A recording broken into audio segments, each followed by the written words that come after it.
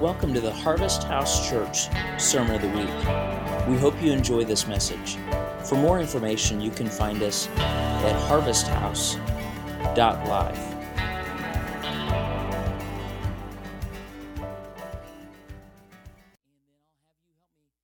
Distribute these. So tonight's kind of a mixed bag in a lot of ways. And we're going to be continuing our series on wrecking religion. And we're going to start tonight the way we, I think, are going to start all of these by reciting the Apostles' Creed and just declaring what we do believe. This is the creed that when in the early first century, when they had issues with all kinds of other doctrines coming in and creeping in, the girls we sent them outside to kind of just take care of themselves.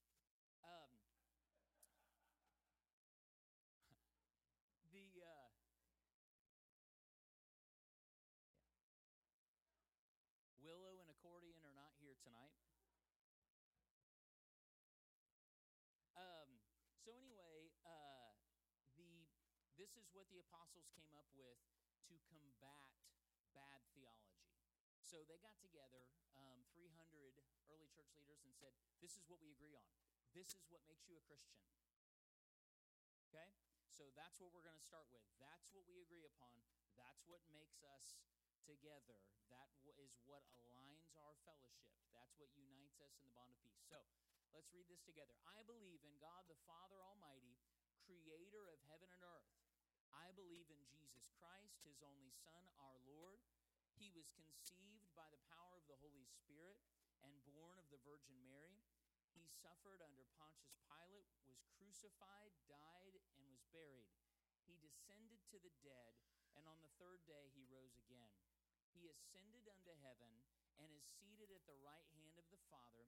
He will come again to judge the living and the dead. I believe in the Holy Spirit, the holy Christian church, the communion of the saints, the forgiveness of sins, the resurrection of the body, and the life everlasting. Amen. That's the good stuff. Okay? So, I want to be clear. I don't think anything, in fact, I'm confident, nothing that we're talking about during this series of Wrecking Religion is found in there. You know why? Because we've had a tendency to make the things that aren't as important as we think they are seem very important. So, tonight we're going to be talking about hell. And I'm really excited about our message tonight. I really think that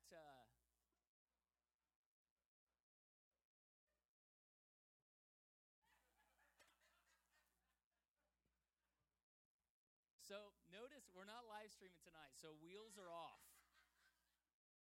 So nobody that's listening has any idea what you're looking at, just to be clear. So I'm safe, and I can absolutely plead that I have no idea what you're talking about.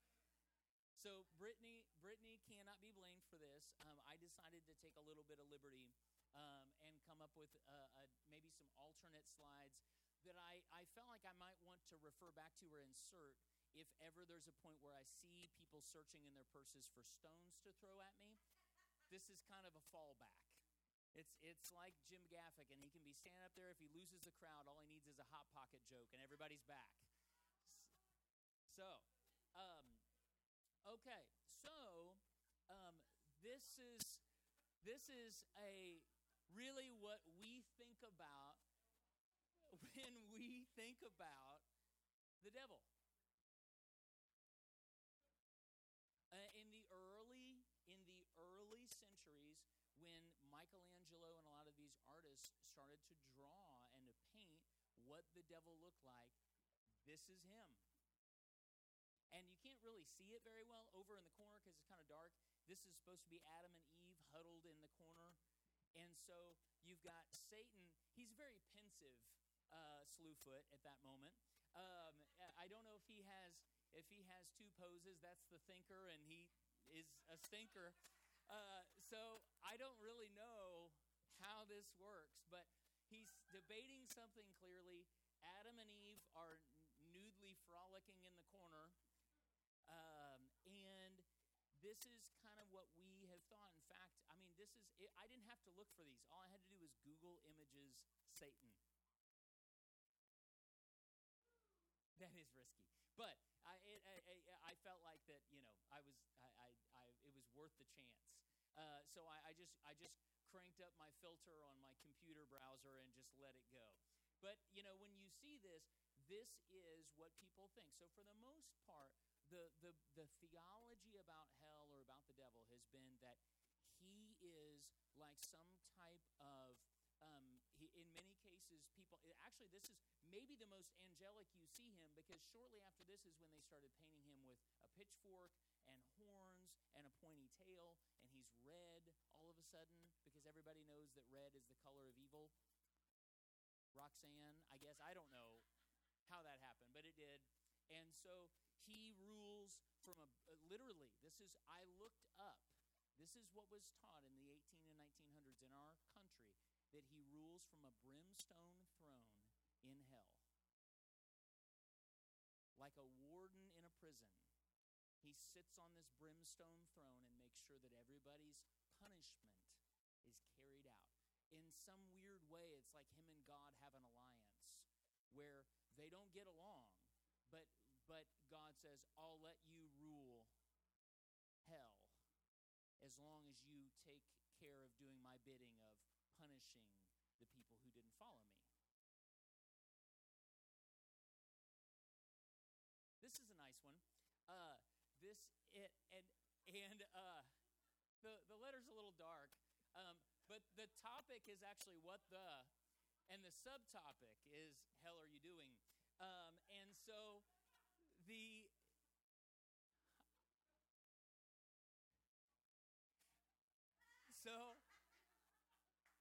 and I kind of like I don't know, like the Billy Gibbons ZZ Top God that's like, they're fighting it out. I don't really know. But Brittany came up with this beautiful, beautiful slide that's what we're going to be using for our teaching tonight. So, all right. So hopefully that sets us a foot and not a foul. Hell.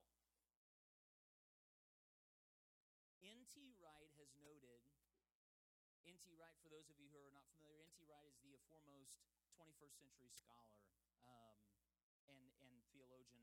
In my opinion, he's probably the most brilliant theologian alive today. N.T. Wright has noted that hell seems to be a particular theological obsession for Americans in the way it isn't for others throughout the world.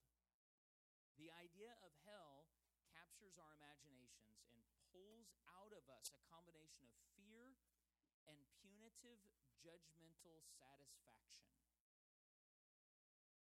I believe it has to do with what I call our Puritan soul.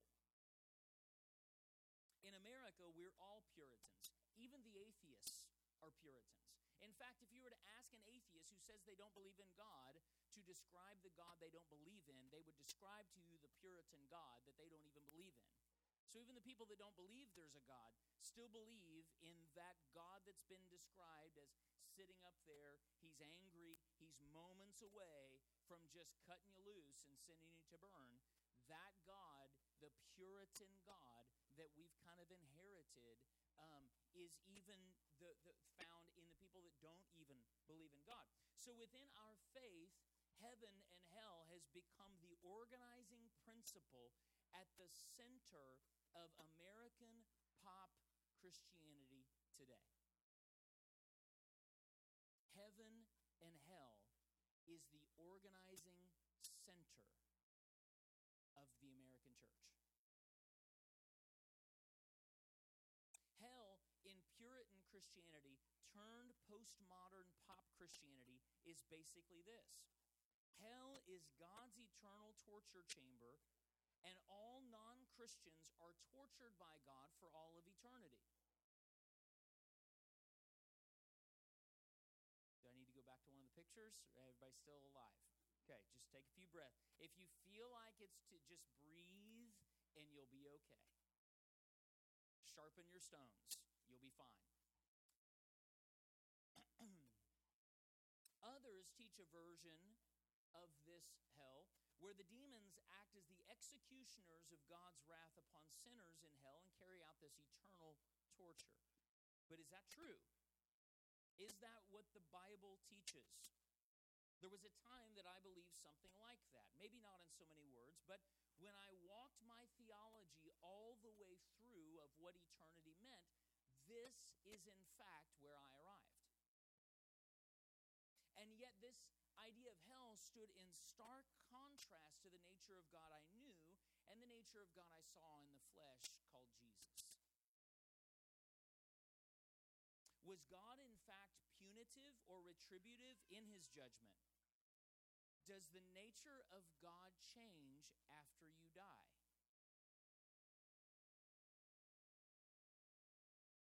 There's going to be some of those that I'm just not going to answer. But if God is good, just, merciful, and forgiving, does the nature of God change after you die? These are all thoughts that I have wrestled with my entire life and tried to silence in my heart for as long as I can remember. So, for the last few years, I embarked on a quest to understand at least the basics. Where does my theology on hell come from? How did I get it? And is it accurate to the scriptures in the best way possible? One of the biggest things that really spurred this in me a couple years ago was this thought of the age of accountability. Has anybody ever heard of the age of accountability? Okay? So the age of accountability was this thought that we can't imagine our children having to meet the same standards as adults, and in some way they're not accountable for their actions. So I spoke with someone today that in his opinion, he was taught from the time he was a child that if you don't accept Jesus, get baptized, speak in tongues, and read your Bible every day, you're going to hell. So I asked him, what about the children? And he said, well, no, not to the age of accountability. So the age of accountability is like the asterisk to our get in or get out of hell game.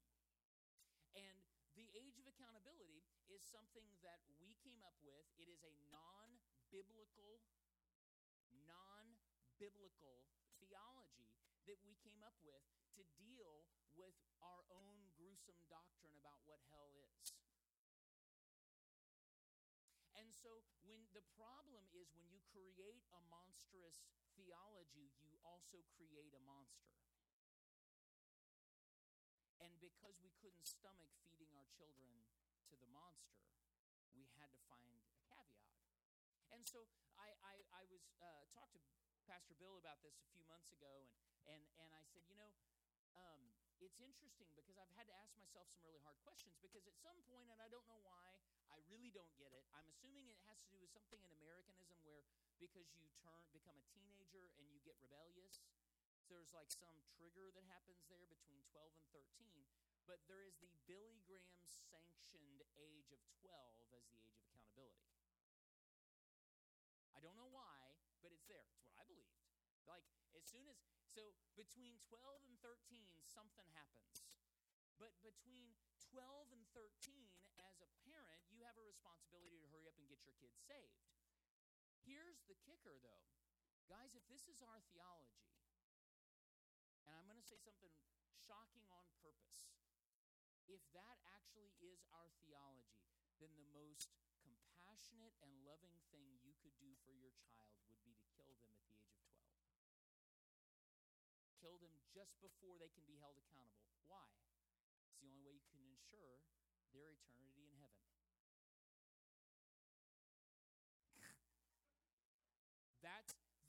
That's how grotesque our doctrine becomes if you carry it all the way out. As a parent, if you really believe that, the most caring thing you could do is prevent them from having to make that decision and maybe not making it right. Because what if they turn 13 and they're in a car accident before you've had the chance to get them to church to pray the sinner's prayer at the altar?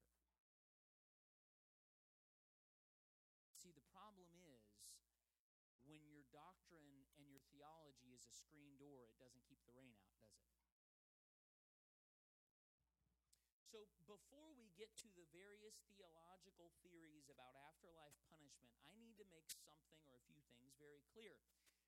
Theology regarding afterlife punishment is not central to Christian orthodoxy. It is not central to Christian orthodoxy. Theology regarding afterlife punishment is not central.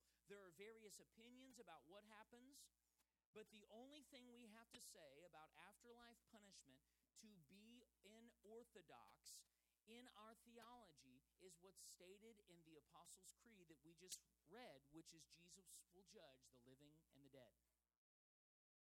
So, at the end of our time tonight, if you decide that you don't know what you believe, or if you have an opinion on hell, that's absolutely fine. The only thing you're required to believe is that Christ will judge the living and the dead. That's it. So if you go, I don't know, it's too weird, it's too hard, it's too much, I don't understand it, I don't care to understand it, guess what? You can do that. The only thing you have to agree upon to follow Jesus, the Jesus way, is that Jesus is going to judge the living and the dead. That's it. So hopefully that's a little bit of stress relief. Next thing.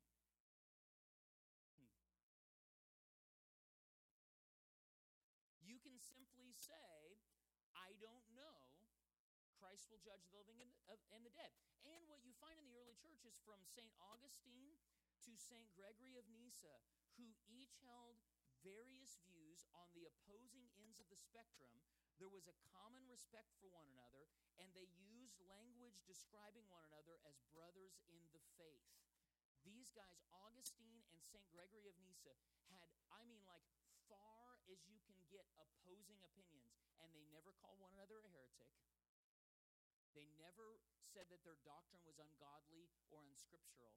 They spoke about one another as brothers. St. Gregory of Nyssa believed, as we'll talk about here in a minute, what's called universalism. Universalism states that in the end, all will be saved. Augustine is where we get our Americanized version of hell or eternal life, which means eternal conscious torment. If you don't accept Jesus, you're going to go to hell and you're going to burn forever. And yet, interestingly enough, the language they used was so respectful and so full of honor and regard, because at the end of the day, we just don't know. We just don't know. So what we're going to do is we're going to try to go through quickly. I'm going to tell you the 3 commonly held beliefs about hell in the afterlife, both from the Bible and the early church. I'm going to do that as quickly as I can. I'm going to do my best to not in any way color it with my opinion, with one exception, and you'll figure that out. And I'm going to do my best to not tell you what I believe, because I'm just going to tell you right before we get going, I don't know that I see myself fitting into any of the 3 categories. I don't fit any of the 3 systems. And here's another thing. You can, with the Bible, back up each of these systems of belief as completely and totally scriptural. So, before anybody rolls in their high horse, just know that there is so much humility needed when we approach a topic like this. And that's where we really get it wrong frequently. Because my favorite thing that in all of my study, von Balthasar, which we'll talk about later, my favorite thing that he said is, the only person that you should ever be able to imagine deserving hell is you. That's the level of humility. I'm not saying condemnation. What I'm saying is the level of humility, saying, I'm in need of his mercy. I'm in need of his grace. I deserve whatever might be out there.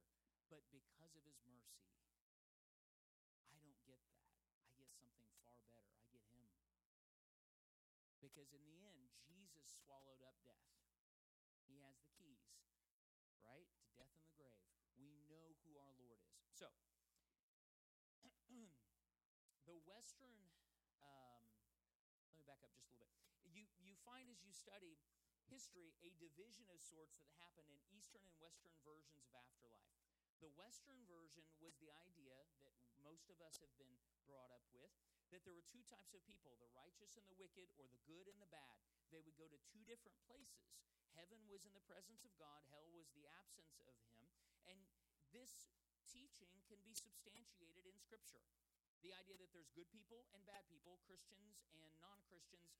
Good people go to a certain place, bad people go to a certain place. However, this was not the most common thought at the time of Jesus and even for a few centuries after Jesus. What they taught from an Eastern perspective, and you still find this very commonly in the East, is that everyone, the basis is this scripture, everyone is salted with fire. Jesus says this in Mark chapter 9. Everyone is salted with fire.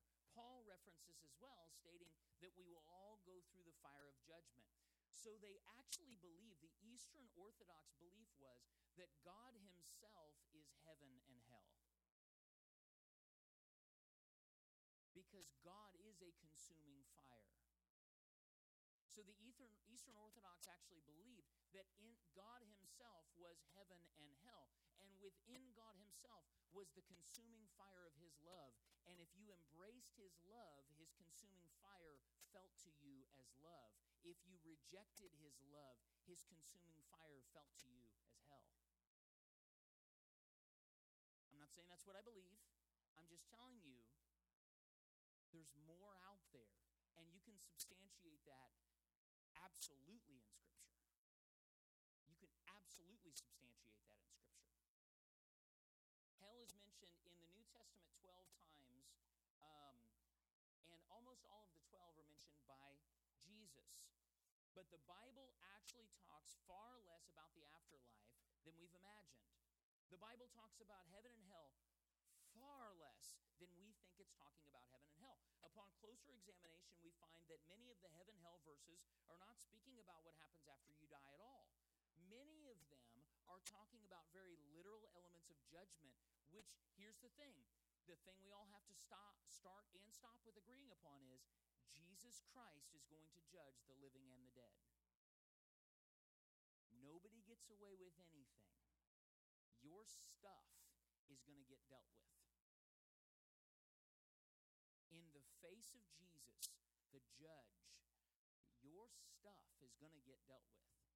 The beauty of it is, in my opinion, that's where you find in the face of Jesus, the deep stuff is judged and dealt with, but we're met with his mercy. That's why it says in Revelation, he'll wipe every tear from your eye. Why? Because you're seeing yourself as you really are. And he says, but I have a better message. My mercy far outweighs. And before you think this is too crazy, let me just ask you, what is the judgment and burning of the Lord that we experience now upon the earth? It's to do what to you? To condemn you or punish you, or do refine you and restore you? So does the judgment of God change after you die?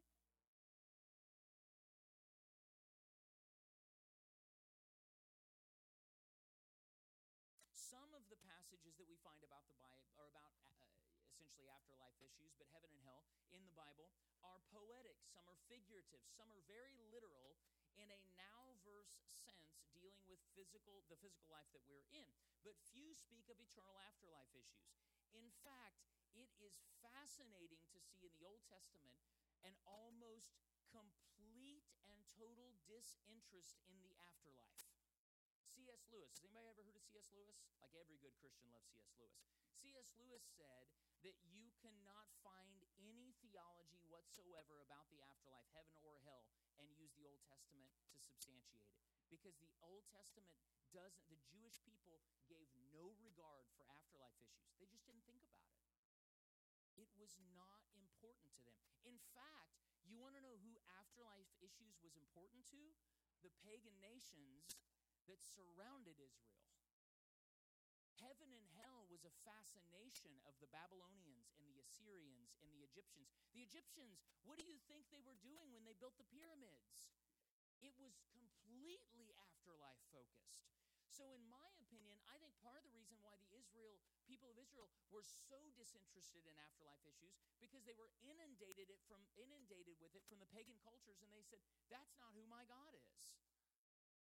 So you cannot and have no ability to, from the Old Testament, come up with an idea of what they thought about heaven and hell, because it's just not there. They're just not interested.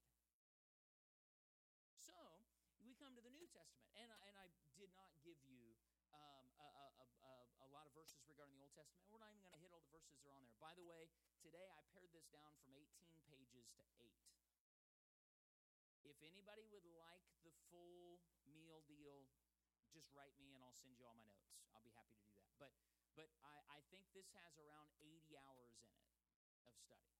So what you find as you look at afterlife issues is we think of heaven and hell as the stock in trade of religion.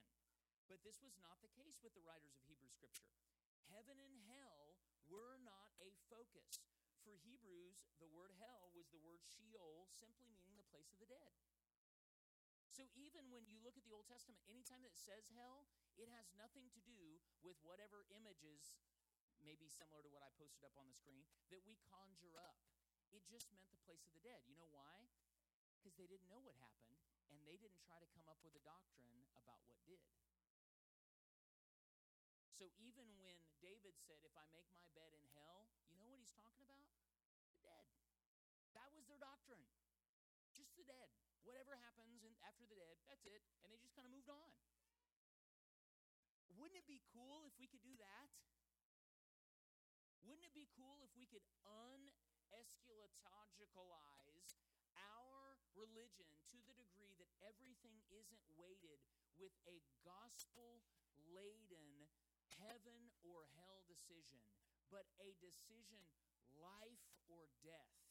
Because Jesus didn't come to give heaven or hell. Jesus came to give life over death. That's what Jesus came to do. So, when we talk about hell, we're talking about a lot of things. Number one, the nature of God. Would God create people only to sentence millions and billions to eternal punishing torment? Number two, the human soul or spirit. What is eternal? Is our soul more like a rock that can endure literal flames forever and remain? Or is our soul like paper that is burned up? Or is our soul like metal that is cleansed, like you would take scissors and sanitize them with a flame? Is our soul cleansed, restored, and sanitized, the dross burnt off, as the scripture says, by the fire? These are all things the early church had to come up with. The four-letter word hell has become a word that carries with it so much weight that over the centuries, it has picked up all of these other things that are read into many of the texts. And it becomes far removed from what actually it says in the Bible. It's like hell has become a catch-all word for however we imagine eternal punishment in the afterlife. And we apply to it everything from Dante's Inferno to Chick tracts to scary movies to hell houses to Heaven's Gates, Hell's Flames to art and poems. And do you realize that the single most powerful and trend-setting item in our hell theology is Dante's Inferno. Dante's Inferno was actually the first act of a poetic series called the Divine Comedy. It was tongue-in-cheek humor. Yet if you actually study, that single work influenced what we think happens in hell more than anything else. The idea of these torture chambers where people are in cells and you've got, chains and the ragged clothing, all of that kind of stuff comes from Dante's Inferno. That's nowhere in the scripture. Let me just be clear. The idea that God or the devil tortures you in hell for all eternity is never, ever, ever found in the Bible.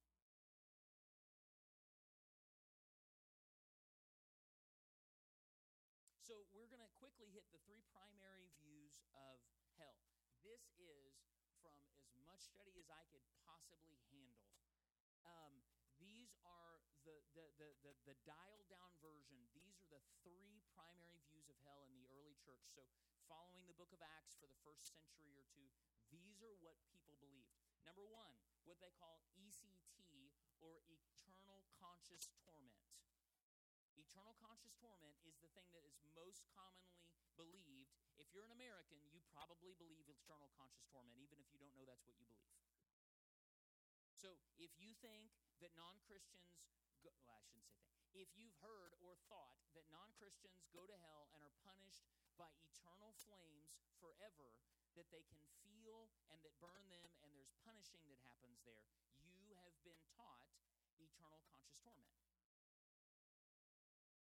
Now, it sounds really nasty when you say it out loud, doesn't it? Honestly, when I started studying this, I got really, really ashamed. So I had to kind of come before the Lord and just ask Him to kind of cleanse some stuff, because it's very shameful to think some of this stuff. But when you say it out loud, that's what we have been taught. That's what I grew up believing. And if somebody walked up to me and said, do you believe that people are punished in hell forever? I would just kind of go, well, I just think that, like, you just need to accept Jesus. But, like, deep down, the or else was what? You're going to burn. Like, I remember one of the altar calls that I had at youth camp one time. I didn't give it. I was on the receiving end of this blow-by-blow effect. But the guy actually says that his altar call was describing how bad hell's going to be. And he says, not only do they chain you to the walls of hell, now it has walls, but they chain you to the walls and they peel your skin off of you in the flames for all eternity. Now, I don't even know how this works. How do you have that much skin? You've got an eternity's worth of skin? That is like super soup. That's a cheese grater that can really get thin. Like, I don't even understand how this could work. But those are the images. And then the next thing was, so don't you want to go to heaven? Evangelism by terrorism. Right there, folks. That is exactly what happened. So, eternal conscious torment. This is what rose to prominence because, number one, because Augustine was a genius. I mean, he was just a theological genius.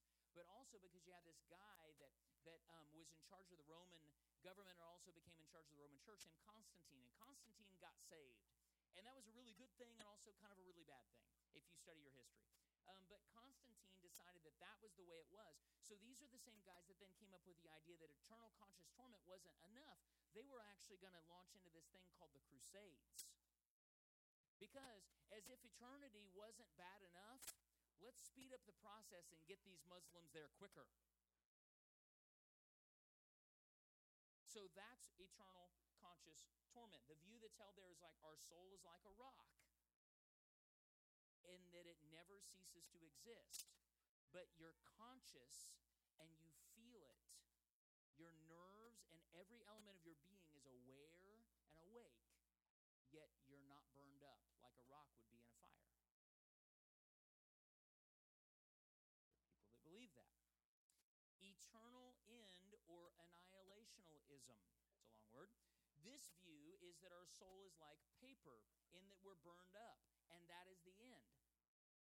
So this view is actually that when you are sentenced to hell, you are in a form of punishment. You're sent to the fire, you're burned up, and that's it.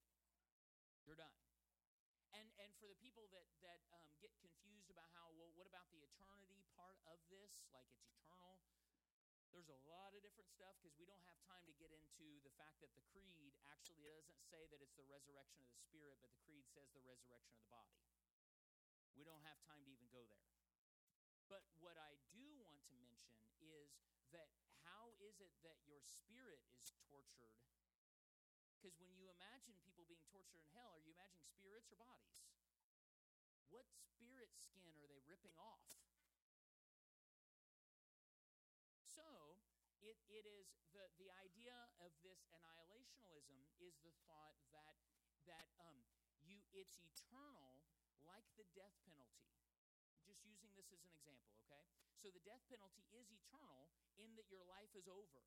But it doesn't, if you're talking about the electric chair, it doesn't mean you're eternally electrified. That's not the penalty. The penalty is that there's a punishment, but the effects of that punishment are forever.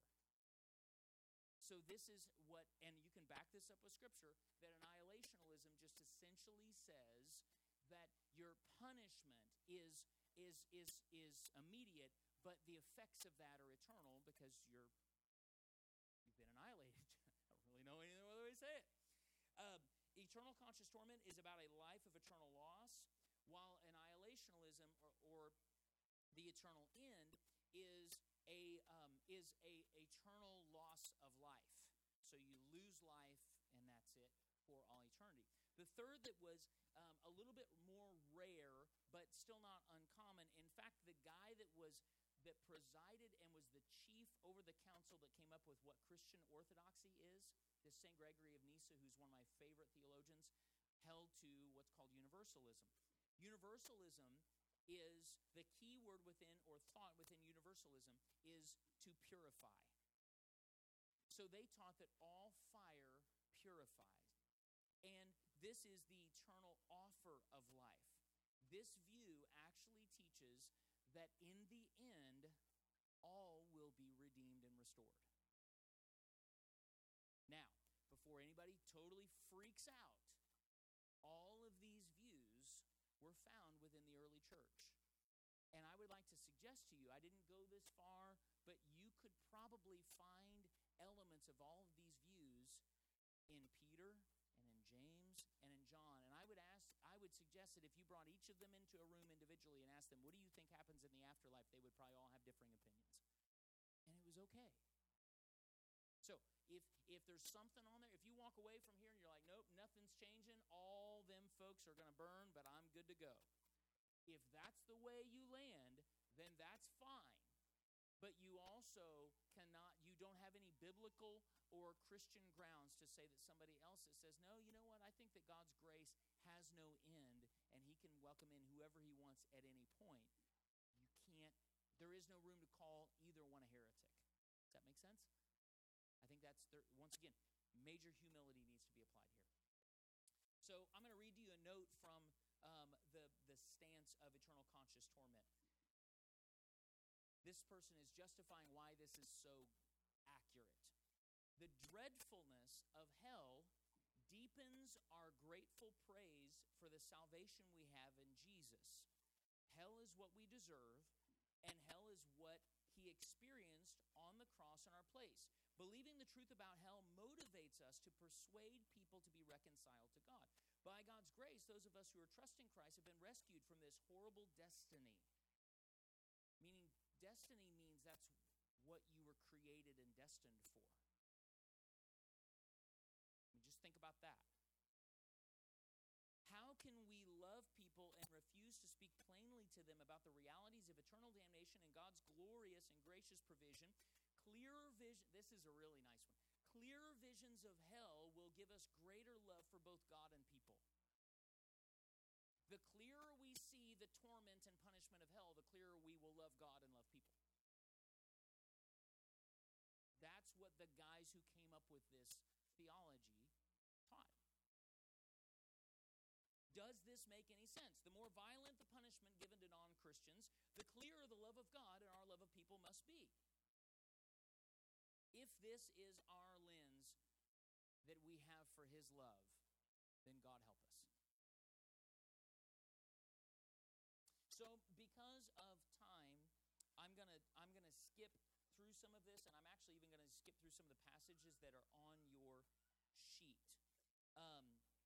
But one of the things that I do want to hit in this context is Matthew chapter 25, because Matthew chapter 25 is one of the most commonly used to talk about hell from Jesus. Keeping in mind, in the New Testament, 12 times it talks about hell. Almost all of those times are Jesus talking.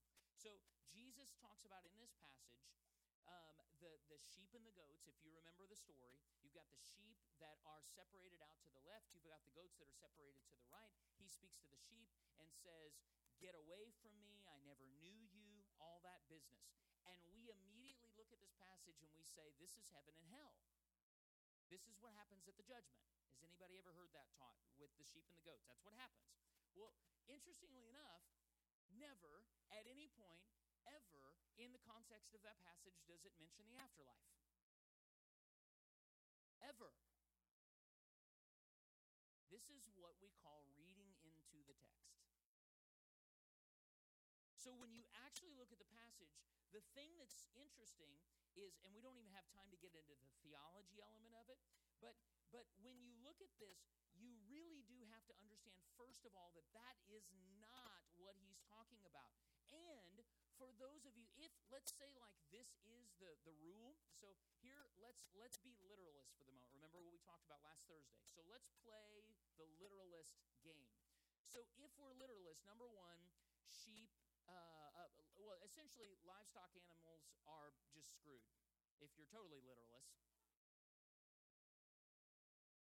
I mean, that's like, number one, just goats are just in a lot of trouble. Like, if we go full literalist. So let's step it back just a touch from condemning all goats, literal livestock animals, to eternal torment.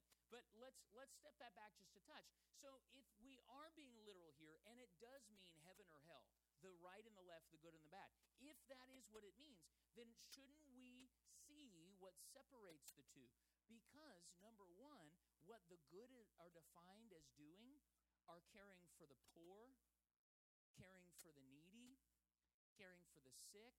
And I really like, this is an interesting, I hadn't seen this before.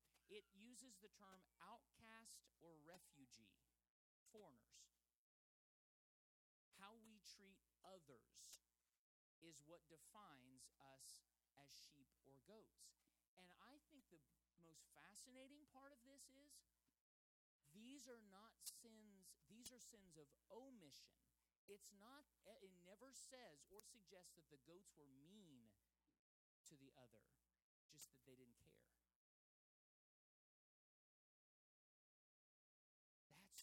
That's a big deal.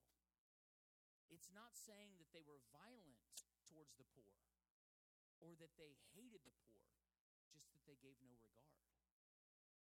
So if you want to play the literalist game about heaven and hell, let's play it and let's look at the context and see what that says. But what Jesus drew the line, and actually furthermore, I don't believe it's talking about heaven or hell, because what he defines is those that care for the poor, those that care for the needy, those that care for the sick, and those that care for the other, those that aren't like them. He defines those people that do those things as you are welcoming the kingdom of God. He never mentions heaven. What he says is, every time you do that, the kingdom of God has become more near and evident. That's the context. But we look at that and we read into the text, and immediately we're thinking the judgment seat of Jesus, and you got a right-hand side and a left-hand side, and you're walking up going, come on right. You know what I mean? You're crossing everything you can cross. You're, including this. I don't know. You're doing it all. Like, you're praying to everything. It's like Ricky Bobby in Talladega Nights, Tom Cruise, Oprah Winfrey. He's praying to anything and everything. That's what we're doing in that context. So, what did Jesus reveal to us? Luke chapter 6, verse 27, then we're going to read 32 through 36. But I say to you, love your enemies and do good to them that hate you. Bless them that curse you and pray for them which despitefully use you. For if you love them that love you, what thank have you? For sinners also love those that love them. And if you do good for them that do good to you, what thank have you? For sinners do the same. If you lend to them which you hope to receive, what thank have you? For sinners do the same. But love your enemies and do good and lend, hoping for nothing again. I'm going to say that again. Love people with no care for reciprocation, with no thought for the return. Give with no thought for the return. That's what Jesus says to do. And he says that when you do this, you will be rewarded greatly, and you will be demonstrating that you are sons of your Father, the highest. For he is kind to the unthankful and the wicked. And the wicked. Be therefore merciful as your Father is merciful. So when Jesus talks about hell in the Greek New Testament, he uses this word Gehenna. And Gehenna is really, really important. We're going to spend more time on that than we did on Sheol. What you find in Gehenna is, first of all, I'm going to show you a picture of, literally a picture of hell that Jesus talked about. Is everybody ready for this? Okay. There it is. Every single time in the New Testament that Jesus talked about hell, Jesus used a Greek word, Gehenna. Gehenna is a Greek word that literally just means the valley of Hinnom. Now, at the time of Jesus, the valley of Hinnom was absolutely ripe with meaning. At the time of Jesus, the valley of Hinnom had meant everything from, in the Old Testament, this was an area just outside of Jerusalem where people would sacrifice their children unto the god Molech. This was where ritual child sacrifice took place. This was where several just heinous, demonic, and debaucherous religious acts had happened. But you find that leading up to Jesus' time, it was the literal trash dump. Literally, this is where they burnt their trash. So dead bodies that hadn't been put in graves, trash that they didn't know. They didn't have, I don't know if you know this, but they didn't have rays. Jack's Trash hadn't made it to the scene yet to be able to come take care of their waste. So what they did is they set this up, and they actually kept fires burning constantly, 24 hours a day, for years and years and years and years and years, 20, 30, 40, 50, 100 years. There were fires burning in this valley.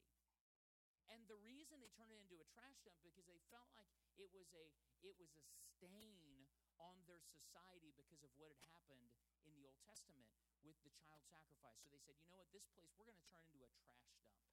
And we're going to keep fire burning there all the time. So think about the passage Jesus quotes when he's talking about hell, and he says, the worm dies not, the worm and the maggot, they die not. He literally is standing feet away from a burning trash dump where the flame doesn't ever go out and where they throw their trash. Has anybody ever seen a trash dump is full of maggots and full of worms and full of all kinds of nasty stuff, right? And in fact, they said that, I was reading some old Jewish writings, and they said that you would oftentimes hear that wild dogs would come and try and get to the trash. And so all night long, this writer said he could hear dogs gnashing their teeth at one another. The flame dies not, and there will be gnashing of teeth.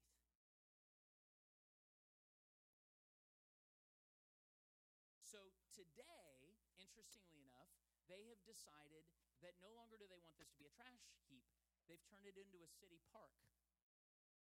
This is the Valley of Hinnom today in Israel. It is a literal place right outside the gates of Jerusalem where people today go throw frisbees and walk their dogs and take their kids. And this is the literal place that Jesus talked about every single time he talked about hell.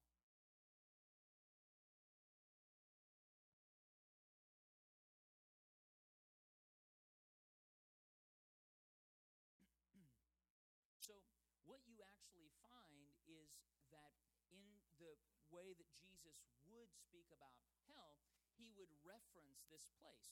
And interestingly enough, I don't want to be in any way aloof or sound as if I'm alluding to you that Jesus didn't talk about judgment. He absolutely did talk about judgment. And he, every single time, here's another interesting thing. Every time he talked about hell as judgment, he quoted Jeremiah. I didn't realize this until all of this study, but I didn't realize how frequently Jesus quoted Jeremiah. In fact, he kind of related himself to Jeremiah in a lot of ways. And he quoted Jeremiah's version of hell every time.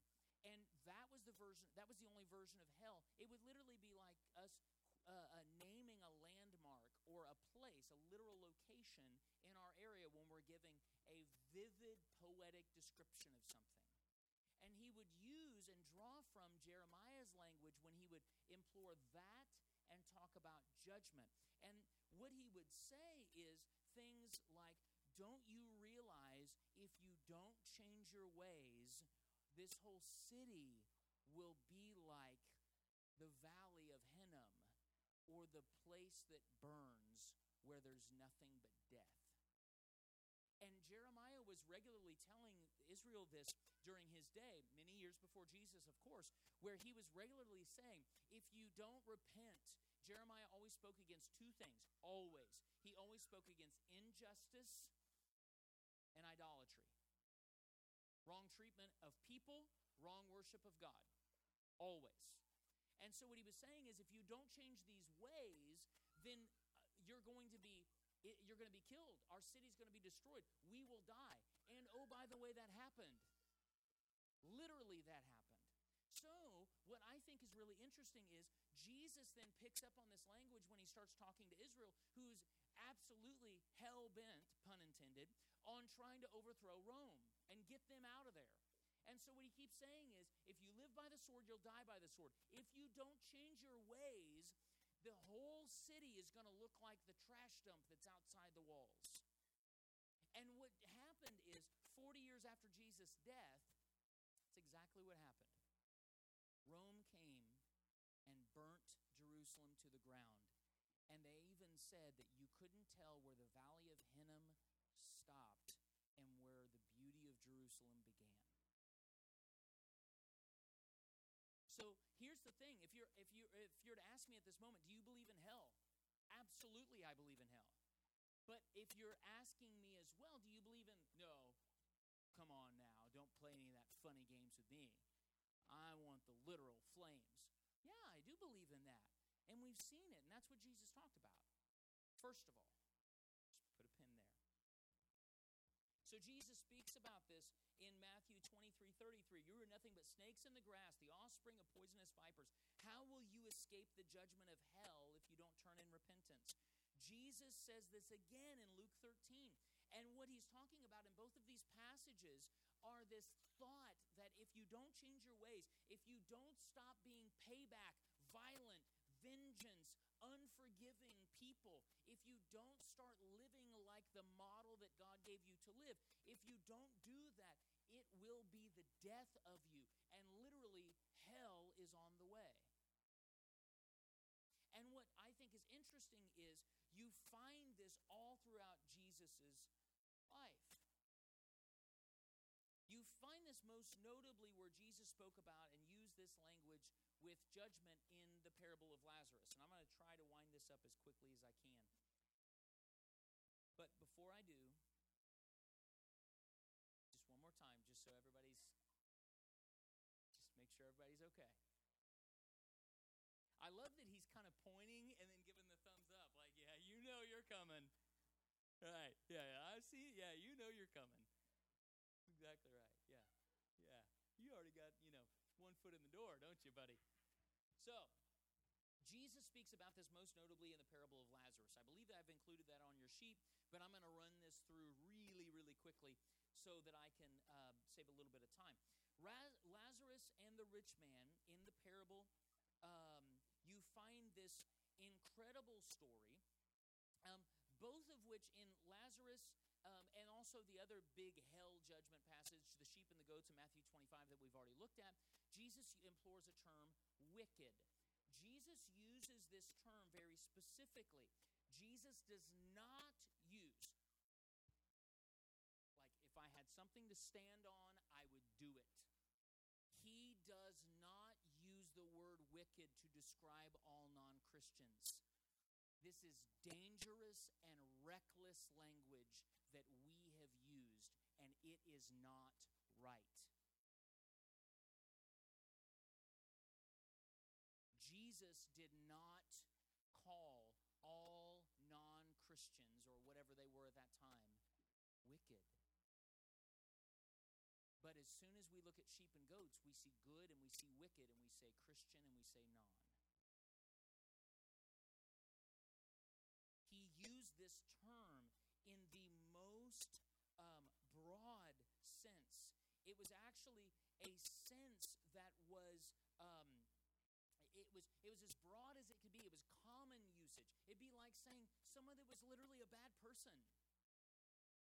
I talked to somebody the other day, and I was hearing them talking. They were talking with their children, and they were describing somebody who's a very nice person. I think it was one of their teachers, and they were describing the kids were talking about their teacher, and they were telling Tosh and I actually, and they were telling Tosh and I about the teacher, and they said, but we're really not sure about him because he doesn't go to church. It's from a 6-year-old.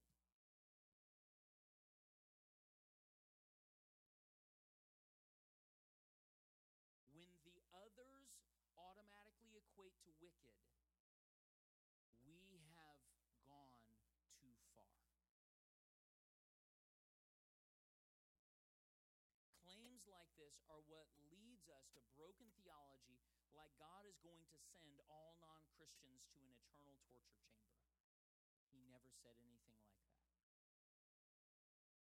Jesus did not invite people to join a group or to get a ticket into heaven. He only shared the gospel of the kingdom. That message is one of radical inclusivity, inviting people to experience the rule and the presence of God in our lives now. That's good enough. I'm just going to say it again. Jesus never offered people tickets to heaven. He only offered them a life of radical inclusivity where they could experience and live within the life-giving presence of God called the kingdom now. That is the message of Jesus. The criteria for entering this kingdom is simple faith. We live this walk, defined by Paul as salvation, by obedience to Jesus. This is why the apostles never mentioned heaven or hell in any of the 16 messages we find in the book of Acts. 16 different messages or sermons you can find from the apostles in the book of Acts. Never one time do you see them mentioning the afterlife. In fact, this sets an incredible precedent. I would go as far as to say, if you can't preach the gospel without appealing to afterlife issues, then you can't preach the gospel.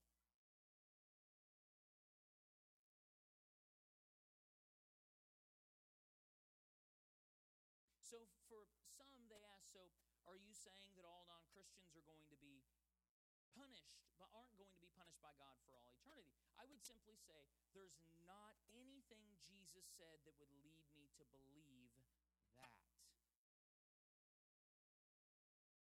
The follow-up usually is, then what's the point of the gospel? To which I would simply answer, you've missed the point of the gospel.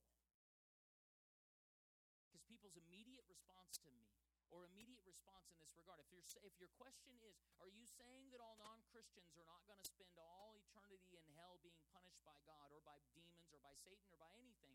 If that's the question, and I answer and say there's nothing Jesus says that makes me think that, then their question immediately is, then what's the point of the gospel? To which I say, we've missed the point of the gospel.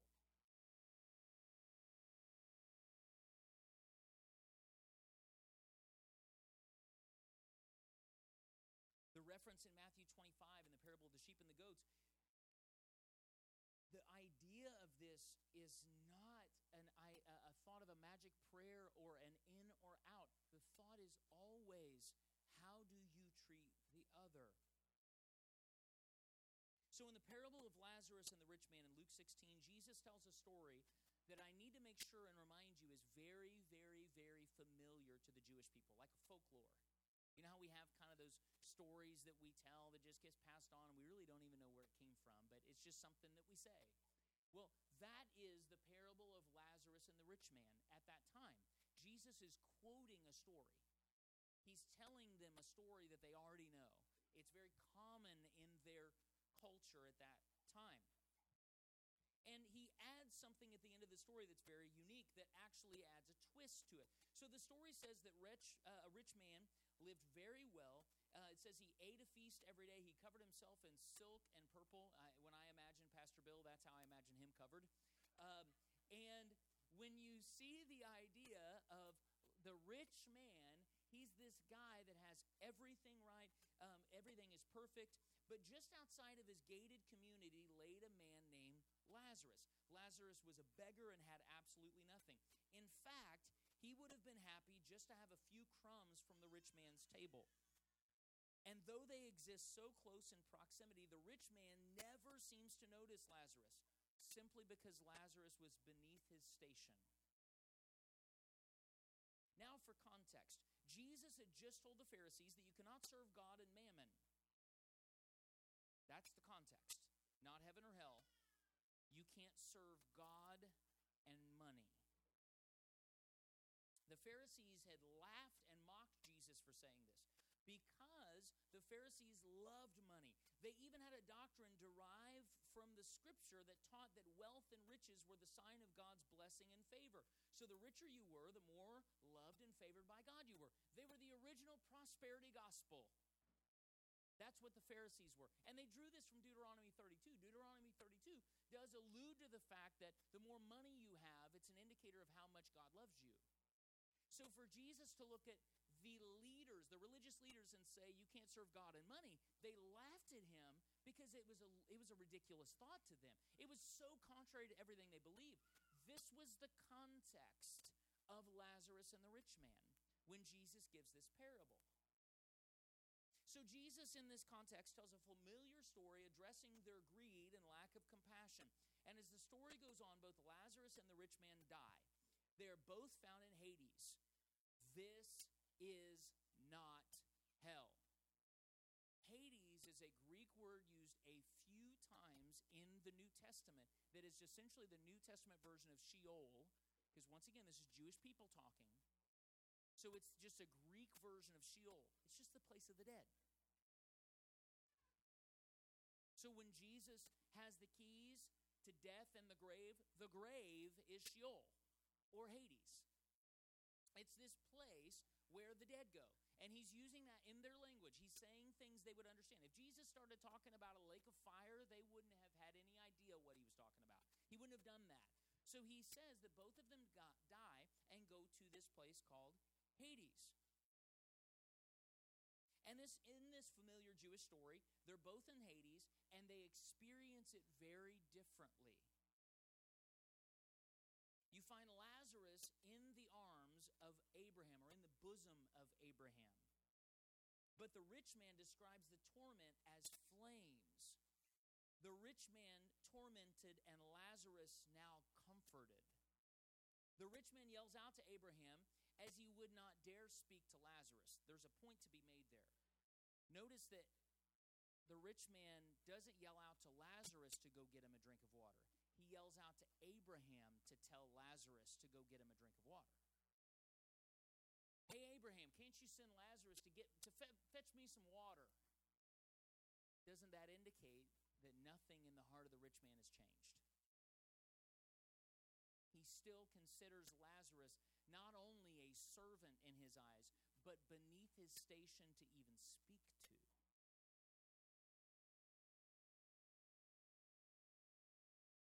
Abraham answers and says, you've learned nothing.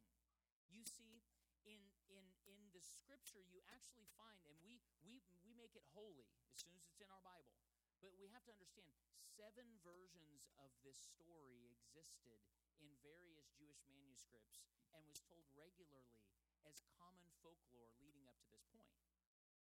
So the context is vital to understanding. It'd be like saying Paul Revere's horse to these guys. It means nothing. Like the things that mean something to us. Life, liberty, and the pursuit of happiness. Like as soon as you say that, every good American puts their right hand over their heart. But to somebody from Israel, it would have meant nothing. Well, that's what these were. So he says this to these guys, and Jesus then adds something that's really interesting as a twist to the story, the part about the 5 brothers. The reason I believe he does this is he takes a classic story that they were well aware of and he puts it into today. So he adds the bit about Lazarus saying, can you at least send somebody to go tell my brothers? Remember that? So this is not a description of hell. This is not a description, because if it was, if what I've always been taught is right, and this is a version of the afterlife, why are they in the same place? If everything I've been taught is right, like immediately all of our doctrine, the house of cards that it is, starts to get shaky pretty quick. And so it's not that. What he's saying is, don't you understand? Abraham looks back at him and says, don't you understand? You've learned nothing. And Jesus pulls us back into the current moment and says, because don't you understand that he's already been talking to them about God or money, their greed. And he uses a common story that's been used many, many times previous to say, in the end, there's going to be a role reversal. But now he adds the twist about resurrection. And he begins to speak prophetically about his own resurrection. And he looks at the Pharisees and says, because Abraham tells the rich man, even if somebody was resurrected, your brothers wouldn't believe. Jesus was resurrected, and still the Pharisees didn't believe. And he also, in the midst of that story, the way he says this, I love that it's this idea of him saying, Abraham even says, your brothers have the law and the prophets. They've got enough. Because Jesus has already said that the law and the prophets, when read well, adds up to love. So they've got that, and that's not enough. So, this is how it works. So you look at the teaching of Jesus and you find hell is the love of God refused. You find Paul in Romans speaking in line with Jesus' Sermon on the Mount. If your enemy is hungry, give him food. If he's thirsty, give him drink. If he hold on to his anger and refuse love, that will be like hot coals of fire upon his head.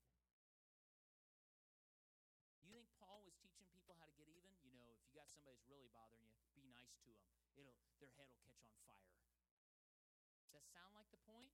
Or is he describing how this works? There flows from the heart of God a river of fire that is nothing but pure love. And this is God's single disposition towards all saints and sinners alike. To those that will respond to the fire in embrace of his love, his restoration and his goodness, it will be felt as warmth of his fiery passion and desire for us. But to those that refuse and reject God's love, those that want to hold to their bitterness and their anger and their prejudice and their hate, the same love will be experienced as a kind of torment. It will be like hot coals upon their head.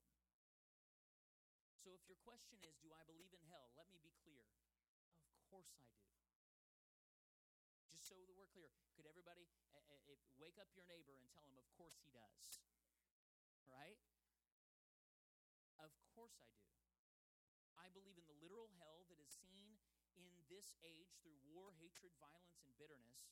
And I also believe in the present and post-mortem hell of a tormented soul refusing God's love.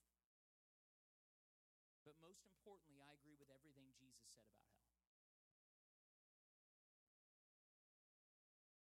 But that doesn't mean that I have to agree with everything that smug, mean-spirited, Bible-thumping know-it-alls have said about hell. They do not get to dictate what Jesus said about hell. And I'm very leery of making claims of certitude about precisely what is meant by hell and exactly who's going there. I think this is extraordinarily dangerous and detrimental to the soul to go through life thinking that everybody except people like me are going to wind up in hell. In fact, as a theologian said, that belief must certainly be the back alley to hell.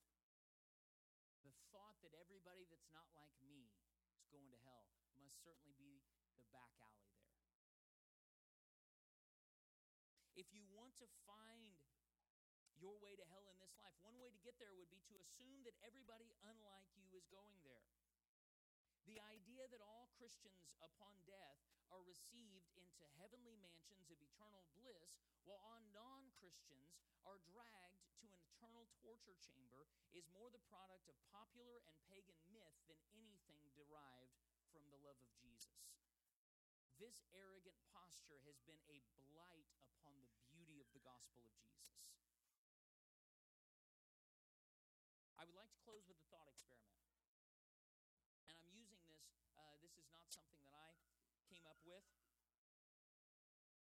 but something that I think is a good way to close nonetheless. Two women, one named Becky and one named Belkis, are born on opposite sides of the world on the same day. Becky, born in Kalamazoo, Kalamazoo, Michigan, and Belkis, born in Kabul, Afghanistan. Becky is a cultural Christian. She grows up in a land where some version of Christianity is dominant. And while she is a Christian, she's the worst kind. She's mean and judgmental. She has a big Bible, but she mostly uses it to rake the promises of God to herself and fling its curses to others not like her. She's petty, she's uncompassionate, and always seemingly involved in an argument of some kind. But she consoles herself with the fact that when she dies, she will go to heaven, and which she's really looking forward to because it will be filled with people just like her. She won't have to see or hear from these other religions anymore, and she has a particularly strong contempt for Muslims, and she's especially comforted in knowing that she won't have to be around those kind anymore. This sounds like heaven to her. Then there's Belkis, who was also born on the same day. She worships God the only way that she knows how in the religion that is entirely dominant in her culture. She's kind and charitable and known for her compassion for others. She tends to the poor and the sick, and many comment that she gives no regard for what someone might believe, but only cares for their needs. She welcomes strangers and gives dignity to all that she meets. And in a strange twist of fate, they both die on exactly the same day. What happens next? Is your theology such that you are forced to say that Becky is escorted to her finally appointed mansion of bliss while Belkis is dragged into a dark dungeon of eternal torture? This is a monstrous theology that is utterly contrary to the spirit of the gospel. The gospel is good news. And I would suggest that the news is actually far better than we have perceived. You might argue, well, only Jesus saves, and I would say amen. So who are you to tell him who he can save? Jesus is Lord, and he can save whoever he wants without asking your permission to do it. You might say, well, that doesn't fit my system. And I say, to hell with your system.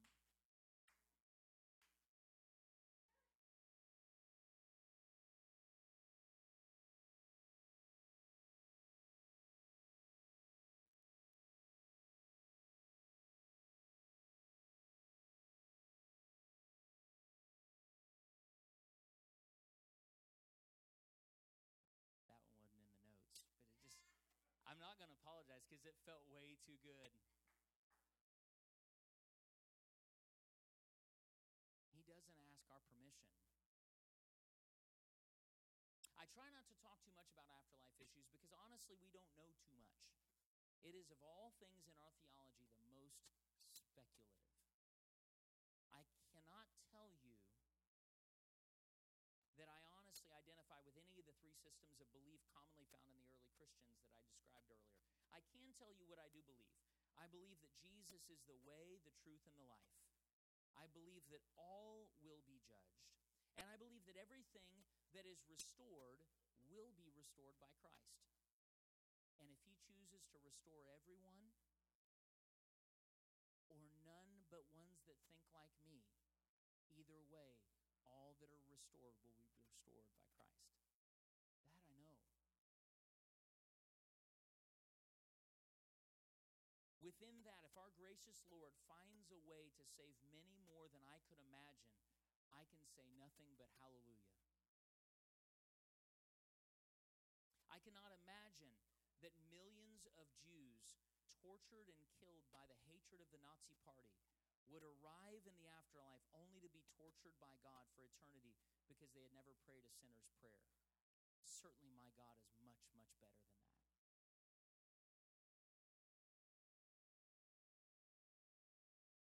I close with this, that one thing I know from the scriptures is that Jesus said that whatever measure you judge with is the measure that you will then be judged with. So, if in my theology I have to err, I'm going to err to the side of, if it's possible, making God out to be more gracious, more kind, more loving, more merciful, and more forgiving than he actually is. Because what's going to happen when I get to heaven? Is he going to say, well, that's going to be given back to you? Is that what I'll be judged with? So I don't call it sloppy. I call it that God, I believe, is far better than I could even exaggerate in my wildest dreams of trying to exaggerate him. And I think that if there is a possible way, as Paul said, dare we hope that all men could be saved. I don't know, but I trust and hope that God can restore anything and everything he wants to restore, because he's the God of hope, and it's his business and not mine. So as to who's going to be in hell, the only person that I could imagine deserving it, it's me. Everything else is up to him. So Eli, if you want to close down the live stream, or the recording, we're going to take 10 minutes and do some Q&A. Thank you for listening to this message from Harvest House Church. For more information, find us online at harvesthouse.live.